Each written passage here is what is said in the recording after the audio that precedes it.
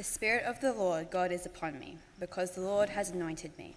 He has sent me to bring good news to the oppressed, to bind up the brokenhearted, to proclaim liberty to the captives and release to the prisoners, to proclaim the year of the Lord's favour and the day of vengeance of our God, to comfort all who mourn, to provide those who mourn in Zion, to give them a garland instead of ashes, the oil of gladness instead of mourning, the mantle of praise instead of a faint spirit. They will be called oaks of righteousness, the planting of the Lord to display his glory. They shall build up the ancient ruins. They shall raise up the former devastations. They shall repair the ruined cities, the devastations of many generations. Strangers shall stand and feed your flocks. Foreigners shall till your land and dress your vines. But you shall be called priests of the Lord. You shall be named ministers of our God. You shall enjoy the wealth of the nations, and in their riches you shall glory. Because their shame was double and dishonour was proclaimed as their lot, therefore they shall possess a double portion. Everlasting joy shall be theirs. Our next reading is Acts 1:1-11. In the first book, Theophilus, I wrote about all that Jesus did and taught from the beginning, until the day when he was taken up to heaven, after giving instructions through the Holy Spirit to the apostles whom he had chosen.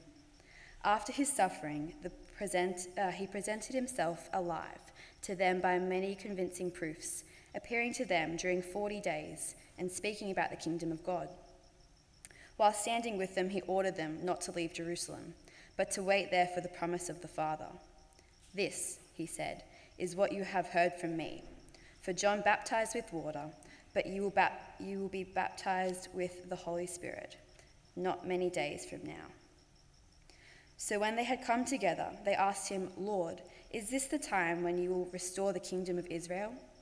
He replied, It is not for you to know the times or periods that the Father has set by his own authority, but you will receive power when the Holy Spirit has come upon you, and you will be my witnesses in Jerusalem, in all Judea and Samaria, and to the ends of the earth. When he had said this, as they were watching, he was lifted up, and a cloud took him out of their sight. While he was going, and they were gazing up toward heaven, suddenly 2 men in white robes stood by them. They said, Men of Galilee, why do you stand looking up toward heaven? This Jesus, who has been taken up from you into heaven, will come in the same way as you saw him go into heaven. When the day of Pentecost had come, they were all together in one place. And suddenly from heaven there came a sound like the rush of a violent wind, and it filled the entire house where they were sitting. Divided tongues as of fire appeared among them, and a tongue rested on each of them. All of them were filled with the Holy Spirit and began to speak in other languages as the Spirit gave them ability. Jesus has just said in the passage we've just read from Acts chapter 1 that the Spirit will come in power to make his disciples witnesses to him in the world. This is what happens, this kind of moment that we've just kind of reenacted for you a little bit here. The Spirit is here. He's come in a new way to be with God's people in a new way. The Spirit throughout the Scriptures is spoken of as breath, as wind, this idea that he is a force who gives life, that he breathes energy into things.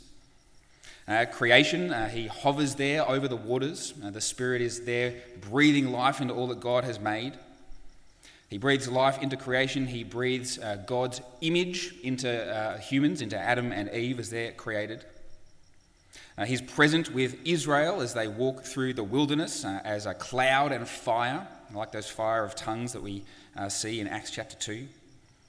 The Spirit's present, breathing life and wisdom and power into the kings of Israel. He's present, as we've seen in recent weeks, giving life and energy to Jesus in his ministry. He's there at Jesus' baptism. He's there in Jesus' preaching. He's there in Jesus' deeds of power. He's there with Jesus in his death and in his resurrection as well. But now, here, at this moment, at Pentecost, the Spirit is here in a new way. He's entered into the world in a more intimate, more powerful way than he's been present with God's people before. He lives in each person who calls Jesus Lord. Why has the Spirit come in this way? What's this dramatic moment with all this beautiful, kind of powerful displays of God's power and goodness? Why has the Spirit come like this in this new way? That's what we're going to think about a little bit this evening as we come to the end of this series we've been working through in the Holy Spirit, the end of our 4 weeks, investigating what God says about who his Spirit is, about what he does, about why he's come, about how he works. We're going to do that as we think tonight about the Spirit in the world. We're going to see what it is that Jesus says about sending his Spirit in that dramatic way that we see at Pentecost, and into our lives, into our hearts, into yours and mine as we trust and follow Jesus together. Let's kind of go a little bit bigger picture for starters, though, and talk a little bit about our experience of our own life here in the world and see how the Spirit in the world interacts with that. I don't know about you, but it often feels to me as though our culture is getting a harder and harder place to talk about Jesus. Really, any matter of faith and religion is off limits for lots of people in our culture. Less and less people self-report as Christians. Less and less people know a Christian personally. More and more Christians are met with hostility when they speak about their beliefs publicly. More and more the claims of Christianity are belittled and dissected and shown to be incompatible with modern life and living. Our world often seems hostile to Jesus and deeply skeptical about Christian claims. It makes you ask yourself the question, I don't know if you've ever asked this for yourself, in a culture like ours that's so hostile, that's so skeptical, why would anyone ever follow Jesus? How does anyone ever get to the point of saying, yes, I'm going to trust Jesus as my Lord? Well, as we've mentioned, we're wrapping up our series on the Holy Spirit tonight. We began in the first week by learning that the Spirit's whole purpose, his obsession, if you like, is to glorify Jesus. We've seen in the weeks following on from that the Spirit glorifies Jesus in me, in you and I as individuals, growing us in holiness. The Spirit glorifies Jesus in us as he creates a diverse community unified in love and service to God and to one another. And tonight we see how the Spirit glorifies Jesus in the world, even, believe it or not, in a hostile and skeptical world like Sydney in 2019. And what we see as we watch how the Spirit interacts with the world, how he works in the world, especially in the book of Acts in those early days of the proclamation of the gospel after his resurrection and ascension, what we see is that the Spirit glorifies Jesus in the world in and through us. He makes us a part of Jesus' mission in the world that the Spirit carries on and empowers. In Acts 1, which Georgia read for us just before, Jesus himself tells us the purpose for which he sent the Spirit to his people. Acts chapter 1, verse 6.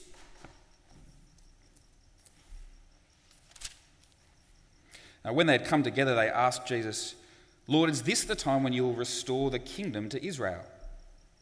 He replied, "It's not for you to know the times or periods that the Father has set by his own authority, but you will receive power when the Holy Spirit has come upon you, and you will be my witnesses in Jerusalem, in all Judea and Samaria, and to the ends of the earth." Jesus sends the Spirit to empower his people to be his witnesses in his world. And the Spirit does that, glorifying the Son through us as he makes us witnesses to Jesus, working in us to speak about and to live for him. We're going to unpack this a little by looking at the Spirit's work in this world, in this hostile world, this skeptical world, and a world which is also disconnected.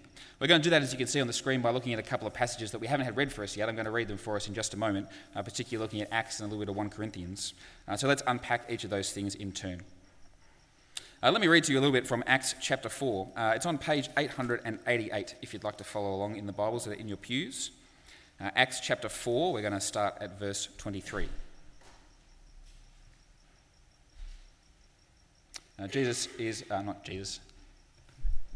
Luke, that's the guy who wrote Acts. Thank you for all helping me out with that moment just then. Luke is writing here about a moment where Peter and John have been proclaiming the good news of Jesus and healing people in Jesus' name. They get in trouble from the religious authorities. They go, "Don't talk about Jesus. We don't want to hear about Jesus. We can't deny this great thing you've done in healing this man, but don't talk about Jesus." They eventually let Peter and John go, and then the disciples, together with the other believers, get together to pray about what's happened, and that's what we read from Acts 4, verse 23.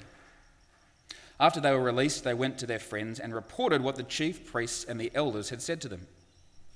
When they heard it, they raised their voices together to God and said, "Sovereign Lord, who made the heaven and the earth, the sea and everything in them, it's you who said by the Holy Spirit through our ancestor David, your servant, 'Why did the Gentiles rage and the peoples imagine vain things?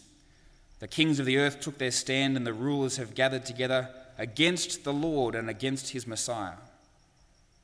For in this city, in fact, both Herod and Pontius Pilate, with the Gentiles and the peoples of Israel, gathered together against your holy servant Jesus, whom you anointed, to do whatever your hand and your plan had predestined to take place.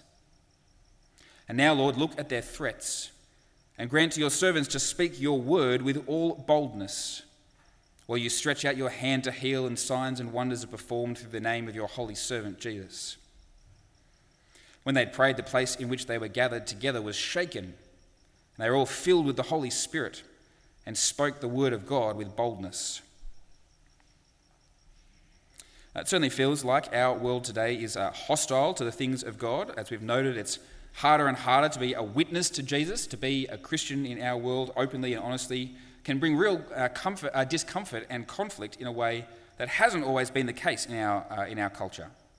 A religious conviction of any kind, especially faith in Jesus as Lord, is less and less thought of as kind of just silly or a bit embarrassing, and more thought of as downright evil and dangerous. You see this kind of thing in our media all the time, but it's when you experience it firsthand, I think, that it really begins to hurt and can really affect your willingness, your openness to actually speaking about Jesus publicly. Just this week, I heard of a member of our church at our morning congregation who was talking with another parent from her kid's school. When they found out that she was a Christian, the very first question that their friend asked them, without drawing a breath, was, "So how did you vote in the same-sex marriage plebiscite?" Really? I mean, that's the first and most interesting question you have when you find out that someone's a Christian? On one hand, of course, maybe it's not really that surprising. We live in a culture of hostility toward Christian faith, and Christians are fair game even to their friends in a lot of ways, a lot of the time. I've got another friend who's part of a refugee advocacy group in her local area. It's a mums group, actually. It's a Mums for Refugees group. And a few of the other members of this group spend a lot of time ranting about how those conservative Christian types are the root of the problem when it comes to our nation's treatment of refugees. They're so lacking in love and kindness, etc., etc. They say this knowing full well that my friend is a Christian. She's there with them in this Mums for Refugees advocacy group. And she had to work up the courage over time to be able to say, "Guys, you know that's me you're talking about, right? That I'm one of those people who are apparently the problem here doing this thing, caring about it deeply, working on it with you." These people knew that my friend was a Christian, but somehow they hadn't put two and two together. Hostility was their default stance, even against the evidence of their own experience. In a world of hostility like this, it's very easy, even very understandable, to want to just keep your head down, to just kind of get on with life and not really speak up all that much, not really share that much about what you believe, what you think about things. For most of us, and I really think this is true, for most of it, it's not because we're ashamed of Jesus or his gospel. It's not because we don't think that people really need Jesus, that we don't believe that each person's most urgent need is to turn to Jesus to find forgiveness and receive grace in him. It's just that in our culture, sticking your head above the parapet often results in a whole lot of flack coming your way. So how do we face up to this? How do we face our own fears? How do we learn to be faithful witnesses even when there's opposition? How does the mission and message of God's Son go out in a hostile world like ours? Well, what we see in the New Testament, and especially in the book of Acts, is that is the Spirit's work. This is what the Spirit is doing in the world. He's taking the good news of Jesus into the world, even in the face of great hostility. The book of Acts describes the first kind of few decades of the mission of Jesus' followers after his death and resurrection and ascension. And what we see in Acts is the Spirit directing and empowering God's people for his mission. The mission very quickly is met with hostility. We've seen a little bit of that in Acts chapter 4. Peter and John get summoned before the religious authorities. They get threatened to not speak the name of Jesus anymore. They refuse. The authorities kind of back down because they've just done this awesome miracle and there's not really much you can do about that. The miracle happened, so they kind of just let Peter and John go for the time being. In the section that I just read for you a moment ago, the apostles, together with the rest of the believers, gather together to pray in response to these experiences. They note that this is always how it was going to be. They quote from Psalm 2 in their prayer, that this is what God has said the rulers of the world will always do. They'll rise up against God because they want to be the rulers. And so what they do is they pray and they ask for boldness. Just notice that. They don't pray for protection. They don't pray for the hostility to cease, even though both of those things would be perfectly all right to pray for, I think. Instead, what they pray is that God will make them faithful witnesses, even in the face of hostility. And God answers their prayer. Verse 31, they were all filled with the Holy Spirit and spoke the word of God with boldness. This boldness to bear witness to Jesus is the Spirit's work in the world through God's people. The Spirit glorifies Jesus by making his people bold to proclaim the good news. It's worth, I think, looking a little bit more closely at what the believers actually ask for in prayer. Have a look with me at verse 29. And now, Lord, look at their threats and grant to your servants to speak your word with all boldness. What they do pray for here is boldness. But notice what they don't pray for is to be filled with the Holy Spirit. They are filled with the Spirit, and their filling with the Spirit is God's gracious answer to their prayer. The Spirit's the one who makes them bold in answer to their prayer. The reason I think that's worth noticing, that they are filled with the Spirit, but it's not actually what they've prayed for, is because it shows us something about what being filled with the Spirit is all about. Being filled with the Spirit is not first and foremost about your own experience. Being filled with the Spirit is not first and foremost about some kind of transcendent moment of realizing God's glory and goodness in a new particular way. Being filled with the Spirit is first and foremost about glorifying Jesus as his faithful witness in the world. You might remember we've said throughout this series, because it's true, this is why we've said it, it's true, but also really, really important to get right. The Spirit isn't a force or a liquid of some kind, like a potion that you just kind of get enough of and then you get his power. The Spirit isn't an idea or a concept. The Spirit is a person. And that means that if you have the Spirit, you have the Spirit. You can't have the Spirit more or less. If you love Jesus, God's Spirit lives and works and breathes in your heart, and you can't get him in a different kind of way to what you already have. These same people, in fact, who are filled with the Spirit and proclaim boldly in Acts 4 have just had that remarkable experience of Pentecost, when the wind comes and the flashing lights, and they had some flames on the projector screen, all that kind of stuff that you read about in Acts 2. The rushing wind and tongues of flame that marked the Spirit coming to be with God's people in a new, more intimate, more powerful way, they've just had this experience days before. They know they have the Spirit. And so being filled with the Spirit here can't mean that they're all of a sudden getting something that they don't already have. There are plenty of moments in Acts, actually, where people are filled with the Spirit, and it turns out they all have to do with glorifying Jesus. And when the Spirit is first given, as we've just seen, Jesus' followers are filled, and what do after that Pentecost moment? They proclaim the news of Jesus in other languages, so that all the world can begin to hear this good news of Jesus. In Acts 4, as we've seen, Peter's filled with the Spirit and speaks boldly to the hostile authorities. And the believers are filled with the Spirit and speak boldly as well. In Acts chapter 6, Stephen and others are described as full of the Spirit, and on that basis are chosen for the important ministry of caring for the widows and the dispossessed. Stephen again is filled with the Spirit in Acts chapter 7 as he witnesses to Jesus at his martyrdom. Paul is filled with the Spirit and speaks boldly in the face of opposition in Acts 13. Being filled with the Spirit is about witnessing boldly to Jesus, and especially actually in speech, in the way that you speak about Jesus. One writer puts it like this, I think very helpfully. He says, the book of Acts is the story of the rushing wind of the Spirit to empower the earliest Christians to proclaim Jesus the Messiah, to bear witness to what God has done in him. The Spirit gives the ability to speak, to communicate. This is not a random expression of power. The The Spirit's main work is to enable and empower speech, the message about Jesus, the gospel. The Spirit is always fully present in and with those who belong to Jesus. But he seems to be especially so when there are moments where real bravery and energy is required for witnessing to him. Remember, of course, the Spirit is a person. And you might know some close friends or family members who you have as like special go-to people when you've got things going on in your life and you need some assistance with it.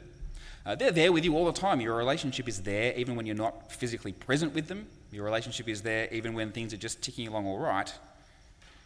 But you're probably more aware of that relationship in moments when you face real struggles. At those moments, your friends or family are often with you in a particular way, getting alongside you to encourage you and support you through some particular circumstance. We can think of being filled with the Spirit in the same kind of way. It's not an additional filling, it's not getting more of the Spirit. What it is a moment of particular need during which the Spirit's ministry to us is particularly apparent. It's, if you like, a particular awareness of God's presence with you and work in you at those moments that helps you to do what God is calling you to do. It's not that he's not there and then all of a sudden he is, but that there's particular moments where you see his work more clearly. Another writer puts it like this. I think this is helpful as well. He says, the Spirit's filling in Acts is the Spirit giving the believer what he or she needs for the next step of obedience to the divine will and service in God's kingdom. It's those real moments of wrestling with whether or not you will speak, with whether or not you will give in to temptation, with whether or not you will go where God's leading you and growing in holiness and in love and service to others. It's at those moments that the Spirit's filling gives you the strength and the power that you need to continue to do what God has called you to.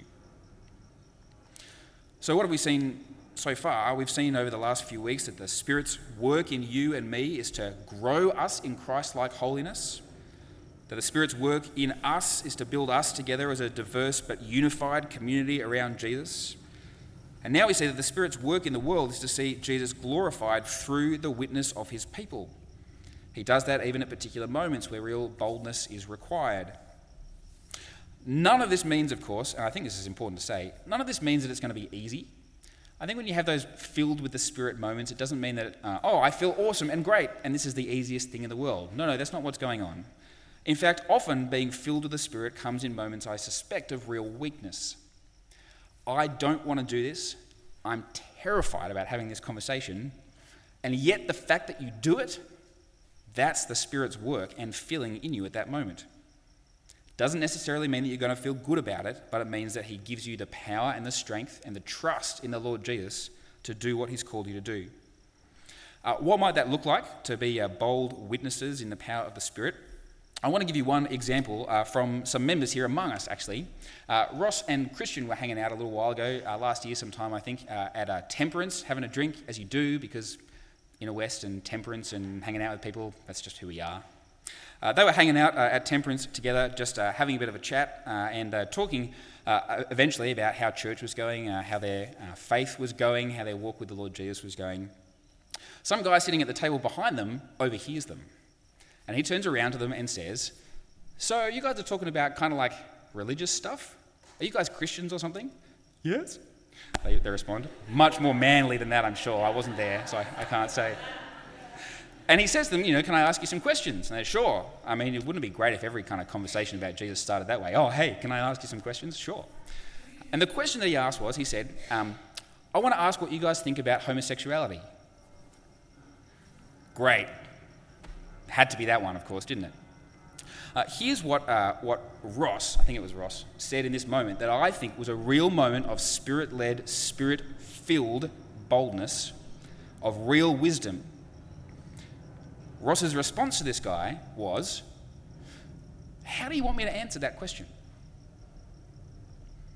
Isn't that a good response? Not seeking to turn around straight away and go, "All right, here's my list of things that the Bible says about homosexuality," or kind of, getting on the defensive straight away. How do you want me to answer that question? The guy's response was, "Well, I'm gay, and so I guess take that into consideration as we talk about it." I mean, how different could that conversation have been if Ross hadn't asked that question, right? How much easier would it have been to do real hurt and damage accidentally, unintentionally? Instead, it was the beginning of a conversation with some real thoughtfulness and wisdom and grace. A conversation that, have you guys seen him again since then? No, I didn't think so. But a moment, right, and who knows what God will do with that. A moment of real, actual spirit-filled, spirit-led proclamation of Jesus. That's the kind of thing that it looks like, I think, to be bold witnesses of Jesus in the power of the Spirit. Now, not to belittle what I think is a really great story from Ross and Christian, but, in some senses that's easy, right? Random guy you're never going to see again in the pub asks you a few questions, right? It's so much harder with your own friends who are close to you, with your own family members in all kinds of ways. To have these conversations in ongoing ways again and again, it can be a real hard slog. But what you see in Acts and what God's promise to you is that he's with you by his Spirit to empower you for these moments. This is the Spirit's work in the world, God present in the world to take the good news of Jesus to the whole world using you. And he promises to be there with you to embolden you, to give you what you need, to give an answer for your faith in those moments where you're called upon to do so. That's how the Spirit works in a hostile world. The Spirit also works in this world of ours, which is quite skeptical. And so we're going to have a bit of a think about that now. This is a second reason, really, why witnessing to Jesus can be so hard in our world. Skepticism is kind of our default stance in our culture. Doubt is kind of our normal response to things. Something's got to be proven according to a strict set of scientific and rational principles. All claims are to be doubted on principle until proven true, especially if there's some kind of power claim or objective truth claim involved. And so the responses we often hear in our culture when the things of God are raised come usually in the form of questions, but not real questions. You know, the kinds of questions you hear where the person asking the question already knows what they think the answer is. Some examples of these are largely good questions, right? But so often they're asked with the answer already assumed. Can we really know which of the many religions in human history are true? Not a bad question, but usually asked assuming that the answer is no. How could a good God allow suffering? Really good question. But often with the presumption that, obviously a good God couldn't allow that and therefore the whole thing's bunkum. Doesn't Christianity do psychological harm to people who don't fit its narrow teachings? Answer, well, obviously, and therefore it's to be avoided. Can a truly rational person believe in something that isn't material, that can't be tested and taken hold of? Could what Christians believe possibly be true given the evils the church has done? Can we really believe anything that was written in a book a couple of thousand years ago? Don't we all know that dead people don't rise from the dead? You hear these kinds of questions all the time in our culture, usually with an answer already assumed. Kind of makes you wonder if anyone would ever become a Christian in a world like ours. In a skeptical world like ours, isn't it just a total miracle that anyone ever puts their trust in Jesus? That anyone ever gets beyond these questions? It might seem like a miracle, but of course the truth is that someone putting their trust in Jesus is always a miracle. Because no one believes in Jesus on the basis of their own rationality or their own experience. The Spirit's work in our skeptical world is to reveal spiritual realities to unspiritual people. People becoming Christians is the Spirit's work. We see this in a passage that you'll see up there on the screen, the second chapter of Paul's first letter to the Corinthians. I'm going to read some of it for you. It's on page 927, if you want to read along in the Bibles in your pews, page 927. Let me read it for you. What Paul has to say here about the Spirit's work in a skeptical world. 1 Corinthians 2, starting at verse 12. Now we have received not the spirit of the world, but the Spirit that is from God, so that we may understand the gifts bestowed on us by God. And we speak of these things in words not taught by human wisdom, but taught by the Spirit, interpreting spiritual things to those who are spiritual.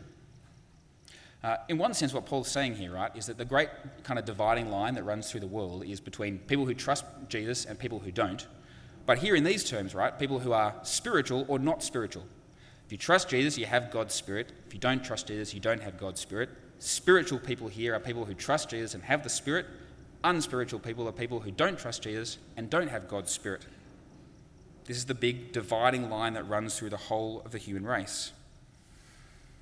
He continues in verse 14, "Those who are unspiritual do not receive the gifts of God's Spirit, for they are foolishness to them, and they are unable to understand them because they are spiritually discerned. Those who are spiritual discern all things, and they are themselves subject to no one else's scrutiny.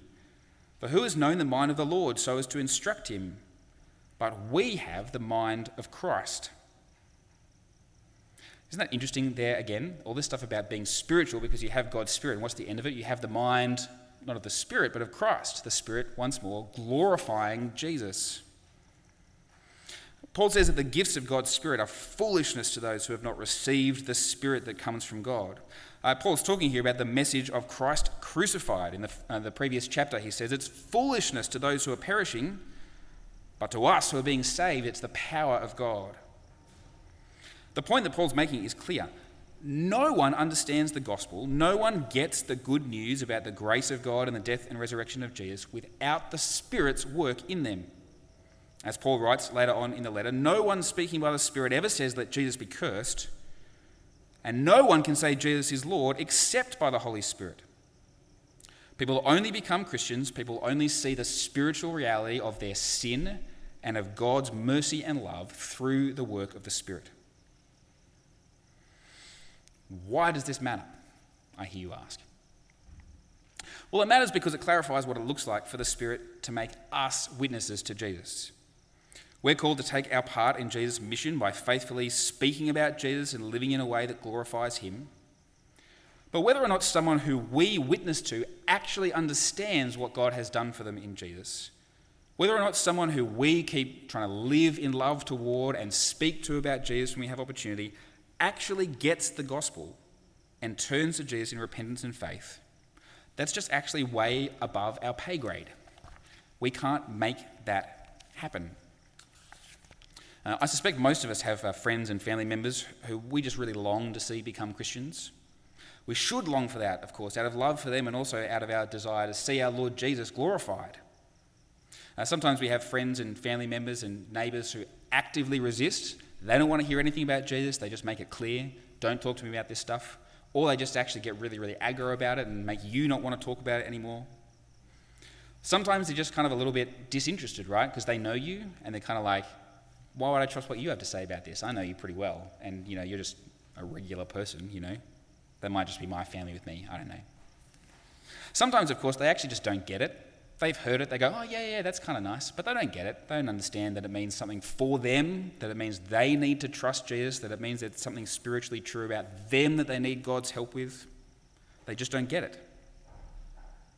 I remember when a friend of mine from high school, sometime in year 12, said the following words to me. He said, look, Richard, I really appreciate the way that you are thoughtful and serious about this Christian thing. I really appreciate the way that you try to actually live out your faith. I really appreciate the way that you try to actually have conversations about it. And I was kind of thinking, if I was going to be religious, I think I'd probably pick Christianity. Well, that's nice, I guess.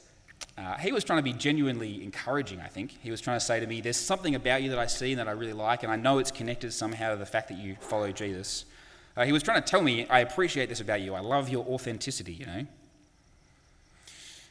But what I remember is that all it did is make me really anxious that I wasn't doing enough, that I hadn't done something right, that maybe there was something I hadn't been living out properly that would make him go, no, this must be true, that maybe there was some deficiency in the way that I had conversations with him about who Jesus is and what he meant to me and what God is doing in and through him in the world. Maybe I hadn't gotten it right when I answered some of his questions. Maybe there was something more I could or should have done. If that's true, it's still the case. He's still not a Christian today. The fact of the matter, of course, is that I never had the power to get him over the line in that way. That's not my job. That's the work of the Spirit. The job of revealing spiritual realities to unspiritual people is the job of God the Spirit. On one hand, I think that's a real comfort to us, actually. Chill out. You can't make your friends and family become Christians. You just can't. That requires change of the heart, change of spiritual sight in a way that humans just can't do for other humans. It needs God's work in people's hearts to do that. Of course, the fact that revealing spiritual realities to unspiritual people is the job of God the Spirit also gives us good reason for optimism. Because, God's pretty powerful, heaps more powerful than you are. True. I'm just making sure you realize that. Sometimes we kind of think that actually, God's just a slightly bigger version of me. No, he can do stuff that you can't even dream of. God is powerful and he longs for people to know the Lord Jesus. This is why he sent his Spirit into the world, to empower us for the mission that he's given us, to bring people to know Jesus as the Spirit reveals spiritual realities to them. So we have all the reason for optimism. It might be that you can't get someone over the line. It might be that you've got someone, perhaps you're even thinking about them right now, who you've been working on for a long time. Someone who you've been looking for opportunities to speak about Jesus to, or to show real love and care to, like Jesus has shown love and care to you. Maybe you've been doing that for years and years and years. Maybe they seem not to have noticed. Maybe they seem not to care. Maybe they're just kind of getting angry or annoyed at you for continuing to talk about this Jesus thing from time to time. You might get some things wrong along the way. You might even at times look pretty foolish by the standards of our skeptical culture. It might be especially true in a world like ours where doubt is the default and the things of God are seen as irrational and impossible to believe. But the Spirit is the one who will bring your friends and family to know Jesus. The Spirit, God says, is with you and working in you to make you a faithful witness. And he's the one with the power to make Jesus real to your friends and family. And so really, what that means, of course, right? You can see where this is going. Pray a lot. Pray that God will make you bold. Pray that he'll keep growing you in holiness so that you're a little picture of Jesus to those around you, that they see his love and care for them, just as Jesus has shown it to you. And pray that God the Spirit would do his work in their hearts to show them the spiritual realities of Jesus, to draw them to himself. On that note, I think it's kind of worth stopping to pray about that right now. So I'm going to do that right now. And I wonder if you've got particular people on your hearts, in your mind, as I say, friends, family members, neighbours, who you might have been working on for a while, or perhaps even new acquaintances, so you've just kind of gone, I think actually, I've got some kind of connection there, and I'm wondering how I might show Jesus to them. Have them in your heart, in your mind, and let's pray that God the Spirit will do his work in their hearts. Father, we long to see Jesus glorified. He is so good to us. He loves us. We know his love in our hearts. We trust him. We want to follow him all the days of our lives. And Father, because we love him, we want to see him glorified as well. Father, we want to see him glorified not only in our own lives, in our own boldness, in our own holiness of life, in our own community here as brothers and sisters in him. We also want to see Jesus glorified in the hearts and the lives of our friends, our neighbours, our loved ones. Father, we ask that you would do your powerful work in their hearts by your Spirit. We know, Father, that we can't get them over the line. And so we pray, make us faithful witnesses, and by your Spirit do what only you can do. Father, change hearts by your Spirit. Help people to see the spiritual reality of their own need for you, of their sinful state, of their own brokenness, and to see the even deeper spiritual reality of your love and mercy to us in the Lord Jesus. Father, there are some people who we've been praying this for a long time. And so, Father, we ask that you would comfort and sustain us in our witness to them. Help us to keep being drawn to Jesus by the Spirit, to know his goodness to us. Help us to entrust those people to you in your power. And Father, we ask that you would glorify Jesus in them, that you would bring them to him, that you would open their eyes and change their hearts. And Father, we pray that you would do this in the power of your Spirit for the glory of the Lord Jesus. Amen. So, the Spirit's at work in our hostile world. The Spirit's at work in our, what's the last thing I just talked about? Totally lost my train of thought. Skeptical. You guys were listening. Excellent. In our hostile world, in our skeptical world. The Spirit's also at work in what I think you might call our disconnected world. Read with me again from Acts chapter 4. We read some of it before. It's on page 888. We read that story in Acts chapter 4 of the prayer that the disciples pray, asking for boldness. Pick up with me from verse 31. When they'd prayed, the place in which they were gathered together was shaken, and they were all filled with the Holy Spirit and spoke the word of God with boldness. Now the whole group of those who believed were of one heart and soul, and no one claimed private ownership of any possessions, but everything they owned was held in common. With great power the apostles gave their testimony to the resurrection of the Lord Jesus, and great grace was upon them all. There was not a needy person among them, for as many as owned lands or houses sold them and brought the proceeds of what was sold. Here's the continuation of that little story we started reading before. Jesus' followers are filled with the Spirit and spoke the word boldly. But notice what else the Spirit does. As the Spirit fills Jesus' people, he makes them of one heart and soul. He creates a new family. This is what we particularly investigated last week. The Spirit in us, creating in us a new community together, unified in all our differences to serve one another and serve the Lord Jesus. Here in Acts 4, being filled with the Spirit leads on to a new quality of life, shot through with the grace of Jesus in every sphere, with everyone playing their part. The unity that we have as a gift of the Spirit, the unity that we're called to maintain in the power of the Spirit, that's part of our witness to Jesus as well. Now, our world, of course, is really well connected in all kinds of ways. The wonders of technology and the interwebs, all that kind of stuff. Our world's highly connected, and yet our age is characterised by increasing disconnection. All the social researchers tell us that our communities are more divided than ever, more lonely than ever, more isolated than ever. And yet, in the midst of our disconnected world, the Spirit is making a community of deep love and care for one another.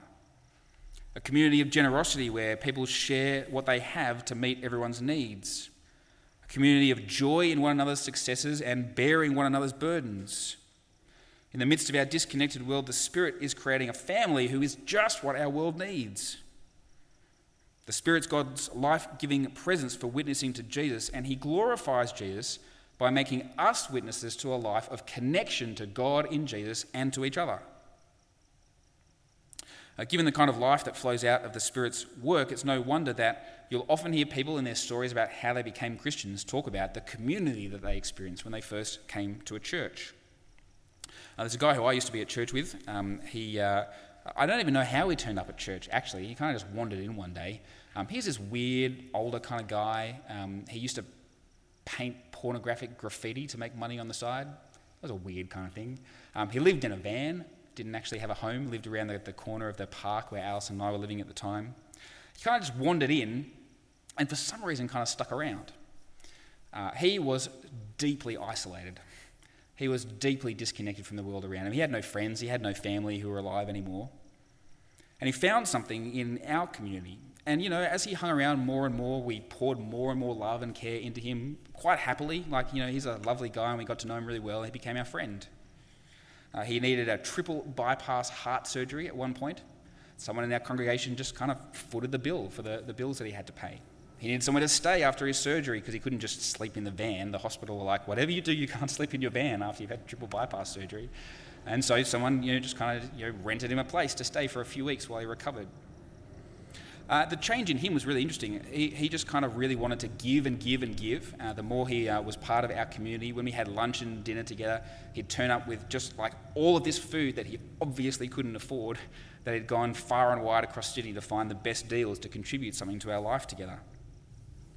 And you know what? It's been, 5 years since I was last at church with him now, but he became a Christian just this last year. It was just this thing where the community that he experienced of love and care, a community filled by the Spirit of God, just kind of whittled down his defences over time. He was nah, full-on atheist, don't care about Jesus, but I like you guys. And then slowly over time, he was just opened up to the love and grace of Jesus, to see his own spiritual reality, to see the reality of God's love and care for him in Jesus. You probably have heaps of stories like that as well. It might even be your story about how you became a Christian, that you saw this lived out, a Spirit-filled community of love and care for one another, and it opened you up to Jesus. In a world of hostility and skepticism, it's pretty easy, I think, to just want to get on with life. But the fact of the matter is, if you're following Jesus, then even just getting on with life is going to mean your life looks a little different to those around you. You're just going to do things a little bit differently. The more you want to seek to glorify Jesus, the more you'll make weird decisions about your money, weird decisions about how you spend time. You spend a lot of time with those weird Christian people at church, It's going to raise questions for people around you, and you're going to have moments where you're called upon to give an answer for the hope that you have, as the Apostle Peter puts it.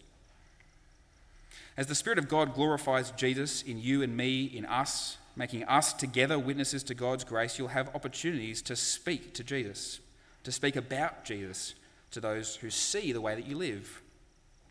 How you go about your work, how you deal with stress, how you process your disappointments and your grief, how you engage with your family, how you love and care for your friends, and how we do all those things together. This is part of your witness, part of what the Spirit is empowering you to do to be part of Jesus' mission.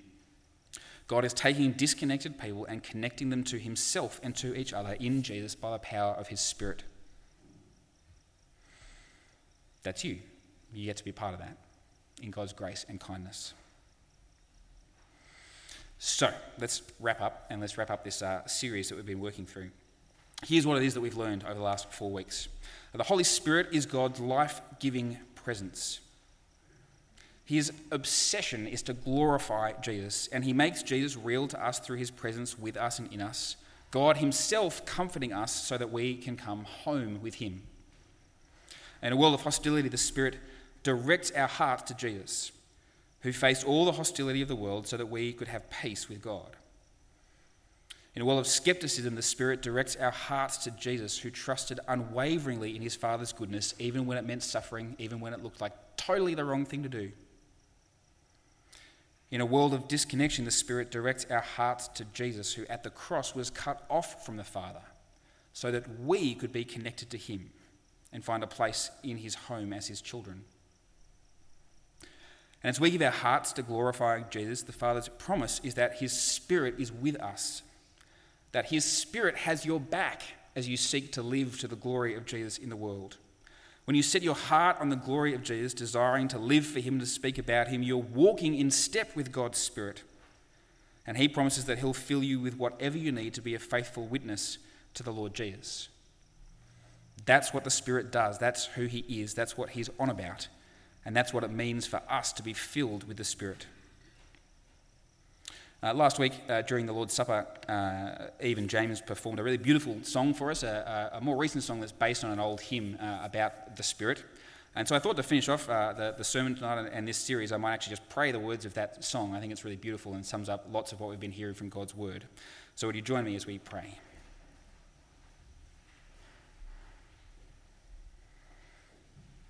Breathe on me, breath of God. Fill me with life anew, so that I may love what you would love and do what you would do. Breathe on me, breath of God, until my heart is true and pure, until with you I have one will, as long as life and love endure.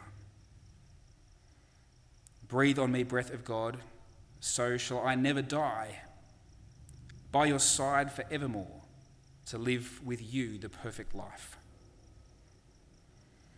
Holy Spirit, fill us. Guide our wandering hearts. Fix our eyes on Jesus, evermore to adore him. Amen.